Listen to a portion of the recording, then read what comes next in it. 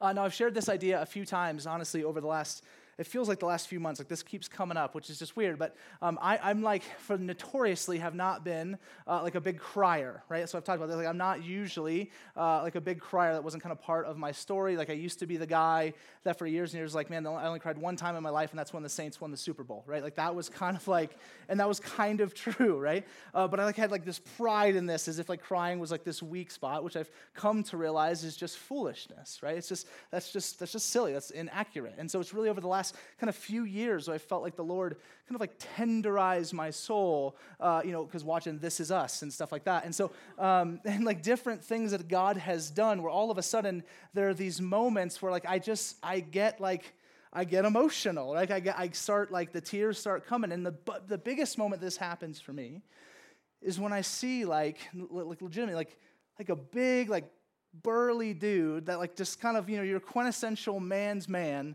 break down in tears, right? Like when that happens, I can't like contain it. Like that just for me sets me off. Like if there's this guy that's in my life and he's just kind of, for lack of a better term, just like a man's man, just like this strong, great husband, great father, just a great guy, cares for his family, cares for people well. And he was talking one day, and he was asked this question. They asked him, man, if you could hope for one thing for the church in the next season, because they were on an anniversary Sunday type of thing, and this next season of life for the church, what would it be, right? And he said, man, I honestly, and tears like immediately begin to well up in his eyes, right? And he says, if the church could just somehow believe in grace more than they do, that would change everything, right? And he starts like crying, right? And I'm watching this. This is like this like promo video, and I'm just weeping, man. Like I'm like tears on my keyboard type stuff. Like I cannot contain it because like this reality of the beauty of the grace of God had so overwhelmed this man's man, right? Who doesn't cry. That man, he was just poured and lavished and understood grace. I think in a way I didn't understand, but I longed for, right?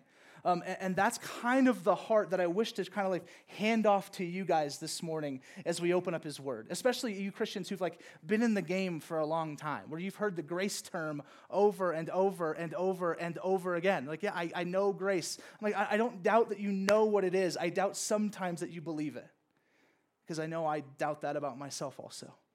Like, do I believe the depths and the understandings of what grace really is for us? And so last week, Anthony preached on just one verse, 1:7, and so let me read that to you because it's going to build off of last week. It says, in Him we have redemption through His blood, the forgiveness of our trespasses according to the riches of His grace, right? So everything that comes after this, the next 3 verses, 8 through 10, are all unpacking this beautiful grace that has brought about forgiveness and redemption and adoption and all these amazing things. Also, I always forget this, but if you want a Bible, raise your hands, and Brandon and Lydia will bring you one. Don't feel weird about this. We pass them out every week. We want you to follow along with us. Just get your hand up when they come down and grab a Bible, okay? And so I think, I don't know where I was at. Oh, so we're building off in this idea of grace and trying to unpack this reality. And I think one of the things absolutely necessary if we are to believe grace in a deeper and profound way, Brandon, right here in the middle. Sorry, right there. Just get it up there, girl. No, yeah, there you go. Is I think we need to understand our need for it. I think we need to understand our sin. And that's not just like a very fun, popular thing to talk about, especially in church today, is to like navigate that we're sinful and we're broken and we make terrible decisions and we hurt people at times and we rebel and reject God. And we've done that, honestly, since the beginning. And sometimes we have better days than others in the whole deal, but that sin is a real part of this world and that it has created a greater need for God than we've ever realized, okay? And I think if you don't realize your need for God, then you'll never understand the grace of God. You'll never really believe in it because you don't think you need it that much.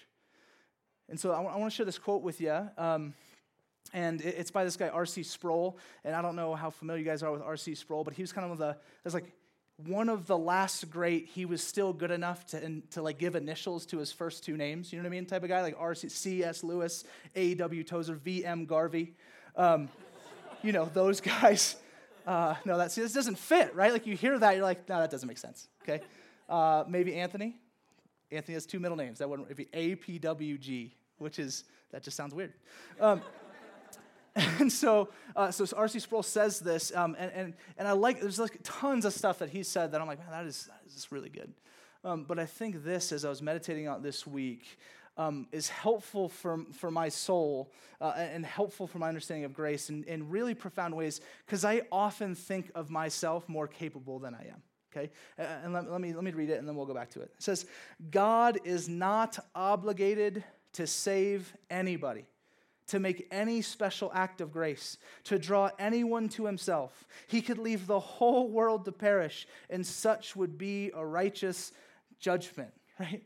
And I'm like, that is super heavy. Like, that is, wow. And then you have to wrestle. It's like, is that true, though? I mean, like, is that true? Like, if God just stepped back and said, no, like, this is what's on you. And I think, like, the more I study from beginning to end the totality of Scripture, that's just kind of what humanity deserves. That we see that sin rushed into the world per Genesis chapter 3, and the world was fallen and broken. It says that you and I are dead in our sins and trespasses, meaning not alive, incapable of doing anything. Dead people do no things.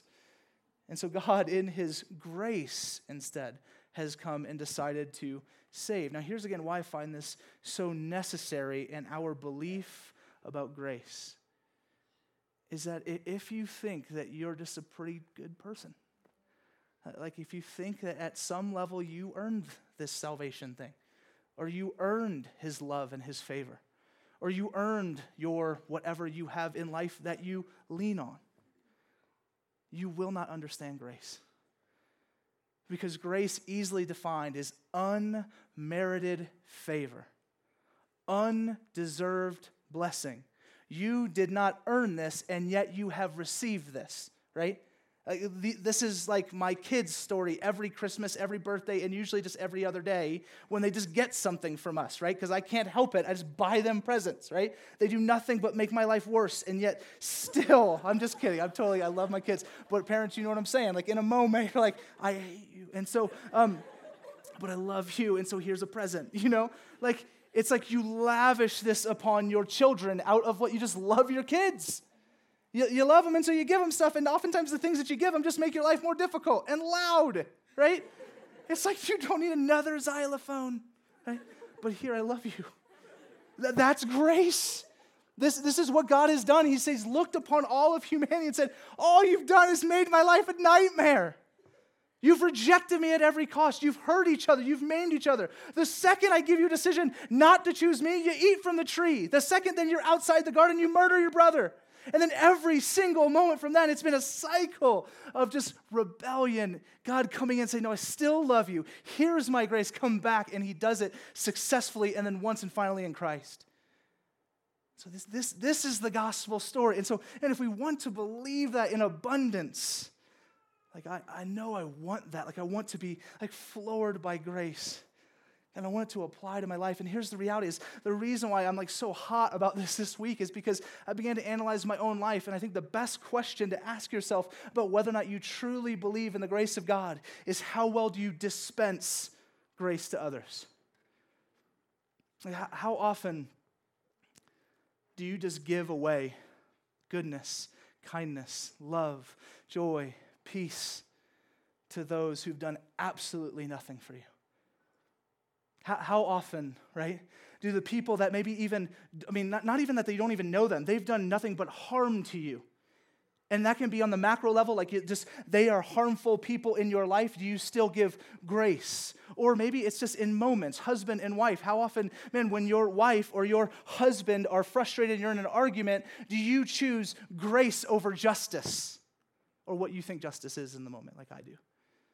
And so I began to honestly analyze my life. I was like, man, do I dispense grace as much as I say and want to believe I've received it? And the answer was a resounding no.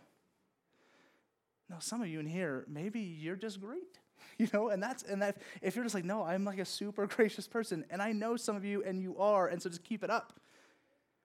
But I know for a lot of us, if you're like me, that I'm not always great at that, and it speaks to a disconnect of what I believe God has done on behalf of me as an individual and us as a church and the world and his creation that had nothing to do with what I could bring to the table, okay? That's what we're talking about when we talk about grace this morning, okay? And so let's jump into the text finally, in verse 8 of Ephesians chapter 1, and it's kind of actually going to read 8 through 10, all three verses, to kind of give us the whole picture, because this is a breakdown of grace from Paul unto, and remember, we're in the middle of kind of this 12 verse from verses 4 to 13 at the start of Ephesians, is this traditional Jewish blessing meant to denote and talk about the goodness of God, okay? And so let's look at verses 8 through 10. Grace, okay, from verse 7, which he lavished upon us in all wisdom and insight, making known to us the mystery of his will, according to his purpose, which he set forth in Christ, as a plan for the fullness of time to unite all things in him, things in heaven and things on earth. So we're going to get kind of the what, okay, the how and the why of grace. Now, this is not meant to be exhaustive, but within this context, kind of the what, the how, and the why of this grace as meant to point us and give glory to God in heaven. And so let's go to verse 8, okay? Which he lavished upon us in all wisdom and insight. So, okay, all of that grace that we just talked about. Now, I think at best, and maybe I'm just speaking to my own experience again, at best, when I tend to like dispense grace, it's almost reluctant, right? Like it's almost kind of like, well, I know I should treat you well. I know you deserve grace because I've been graced, and so let me kind of like let you dabble in my grace for a bit.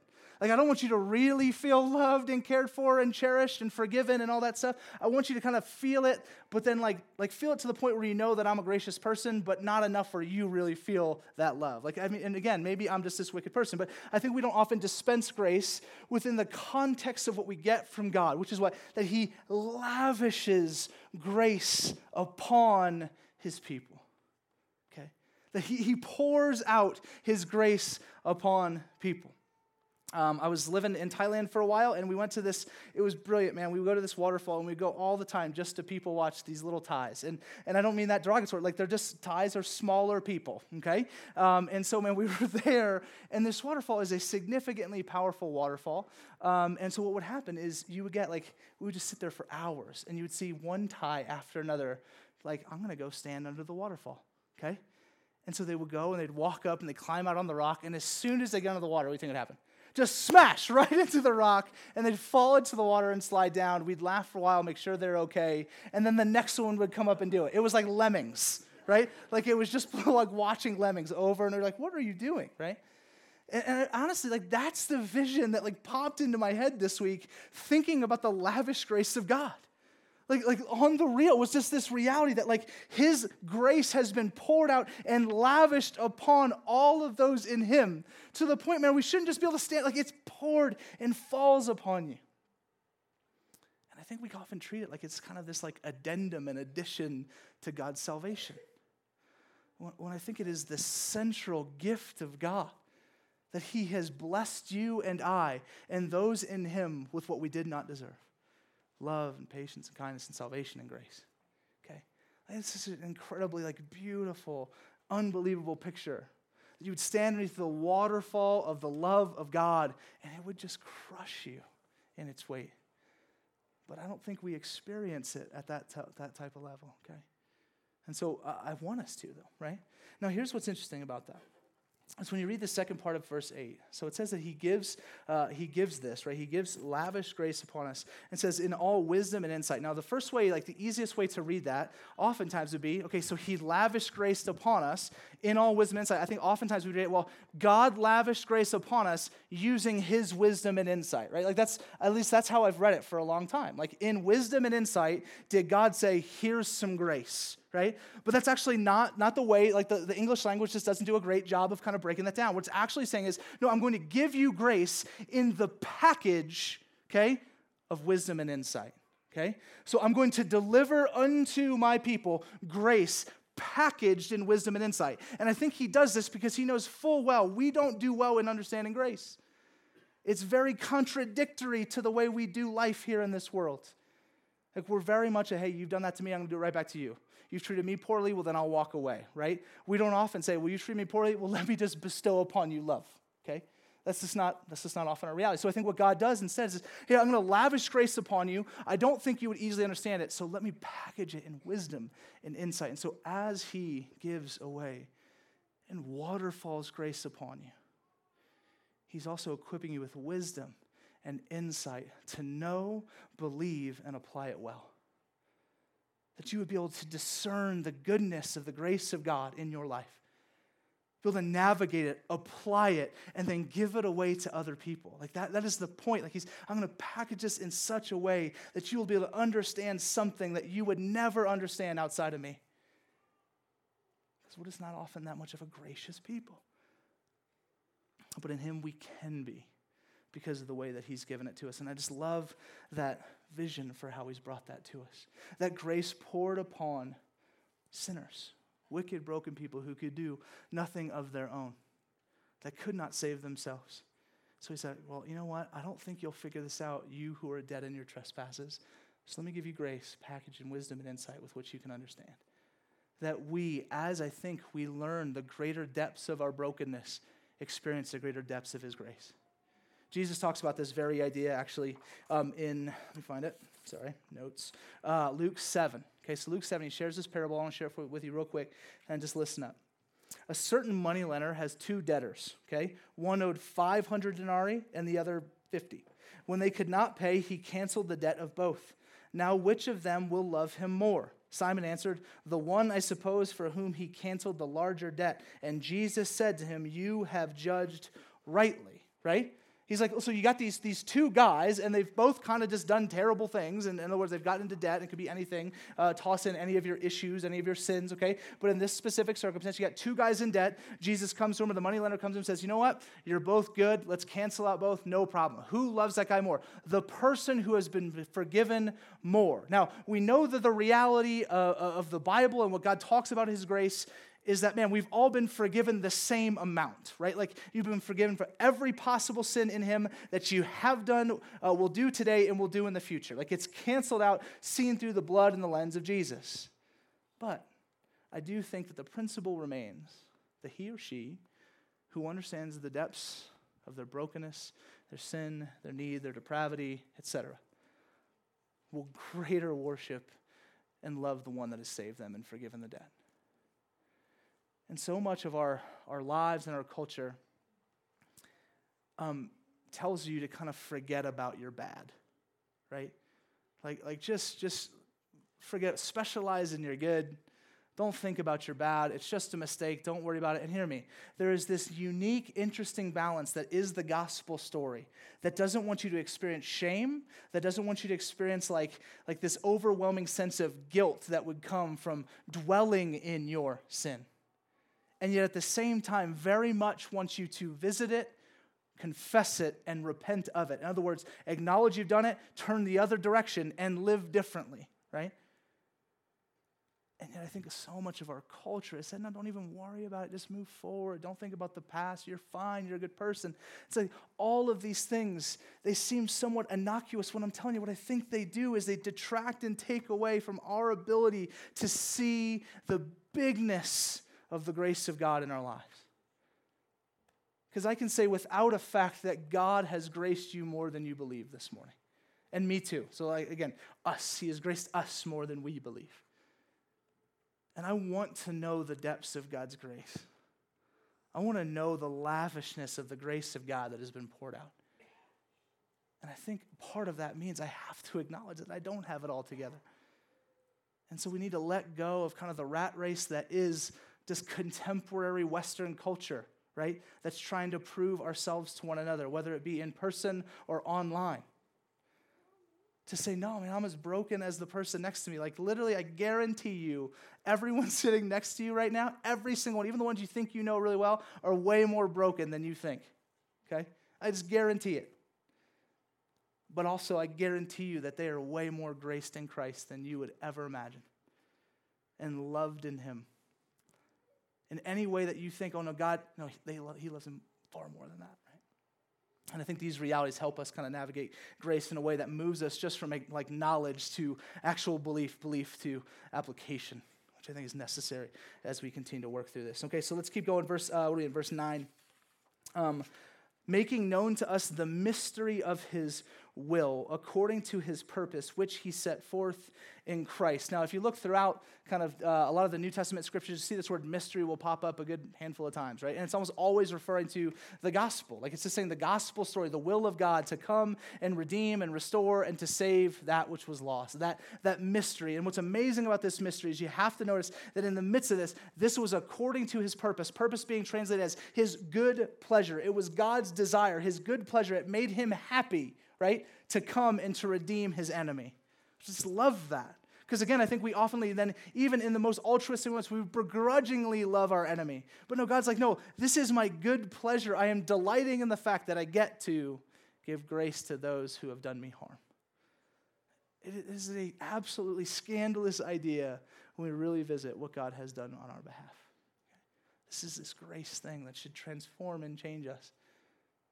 That should change the way that we treat and care for this world as well. Okay, and so verse 10. As a plan for the fullness of time to unite all things unite all things in him, things in heaven and on earth. Okay, so this is the why. Okay, so if we have the how is accomplished, sorry, I missed it. The how is accomplished in Christ, the gospel story. That's how he brings kind of this dispensing of grace to the world. It happens in Christ. Christ kind of opens up the doors for the floodgates of God's grace unto the world. And then this last part is the why. Why in the world then would God do this? Like, why, oh, why? If we didn't, like, have a ton to offer him in that sense, right, that deserves salvation. And don't get me wrong, he delights in you. He delights in a relationship with you. All that stuff is true, right? But if we did not bring anything to the table that warranted our salvation, which I don't think we did, okay, why would he do this, okay? And so we get his verse 10 in this beautiful verse that sums it up for us in saying, as a plan for the fullness of time, to unite all things in him, things in heaven and on earth. That from the beginning of time unto the end of time, that the plan of God, that the idea of God, that the thought of God, that the work of God has been to dispense grace upon his creation, to lavish grace. This is not just something that randomly he thought of in response to your rebellion, that he knew you before you knew you and said, you know what I'm going to do? I'm going to give grace to these people. I'm going to pour out love and kindness on these people. And they're going to experience the depths of my goodness in the midst of their brokenness. I'm going to come to my enemy, and I'm going to save them. Okay? And this has been his plan since the beginning, so that he could unite all things under his name. That in the fullness of time, right, that God, Jesus Christ, would be the sole king, ruler, authority over this world. And you just begin to think through, as I was just kind of trying to meditate on this reality this week, of the level of disunity and brokenness and fracture that exists in our world today. Last night, I don't know how many people watch the Olympics. You guys get into that? That's like my thing. Like I just like growing up as a kid, we used to watch it as like a family every night, sit down, primetime TV. I'm not all that patriotic, but when you get me to the Olympics, it's like I hate everyone that's not American. Okay, like just on the TV. Like if you're here, no, I love you. But I'm just like let's go red, white, and blue. You know, like we got to win the gold medal count, the whole deal. You know, and that type of thing. And so I get really into the Olympics. And one of the things that's kind of happening right now in the Olympics, if you're not following it, is that North Korea, if you're not too familiar with North Korea, you need to read more, okay? And so North Korea and South Korea have decided to somewhat unify for the Olympic Games. They have one team. So it's just like the flags and everything just says Korea. It shows the entire peninsula, not just north-south. They're not divided. All kind of the materials that are coming out, even the women's hockey team, they actually took, I think it was like 12 players from the North Korean women's hockey team with the 12 or 13 players from the South Korean team, and they made one team, right? And so, and they're playing and they're doing all that stuff, right? And what's in somewhat, you know, it's like, wow, that's neat. Like that's cool that they came together to do that, okay? But the games are going to end in like 12 days, okay? And then we're going to go back to a reality where there's two separate Koreas, okay, that have two separate leaders, one of which is somewhat hell-bent on destroying the world, okay? Like, it's this, and I think the laughter in some ways is appropriate because this is a neat kind of gesture for 14 days. But what's going to happen is you're going to have two separate leaders And you're going to have disunity because they have completely different visions, not just for their countries, but for the world and for humanity and what truth is.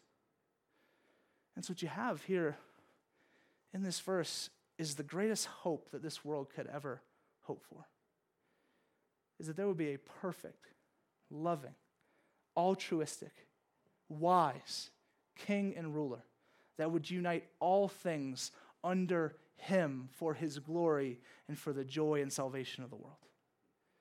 And this has been his plan since day one, with which he accomplishes that fact through grace. So listen, the greatest end for all of humanity, right? And it's something that every major philosopher is trying to figure out in our world today. How do we move humanity unto its greatest end, right? Like the studying sociologically, what do we need to do? What do we need to implement? How do we need to treat each other? What policies need to be changed politically? Right? That we could end up in the greatest end. And I'm telling you, the greatest end is this. And the only way to accomplish this is grace. And yet we don't think that much of grace, I think, most of the time. When it is the primary conduit with which the greatest hope of the world will be realized. And so now take that and what God's doing that on a macro level and think that he has now taken that same grace and he pours it over you. And lavishes it over you, setting you free, forgiveness, removing shame, brokenness, pain, and pointing you to freedom in life, community and faithfulness, and himself. Back to Thailand, when we were there, we go back to this waterfall to enjoy kind of our Thai lemmings moment. And we show up one day, and someone had built a rope to hold on to.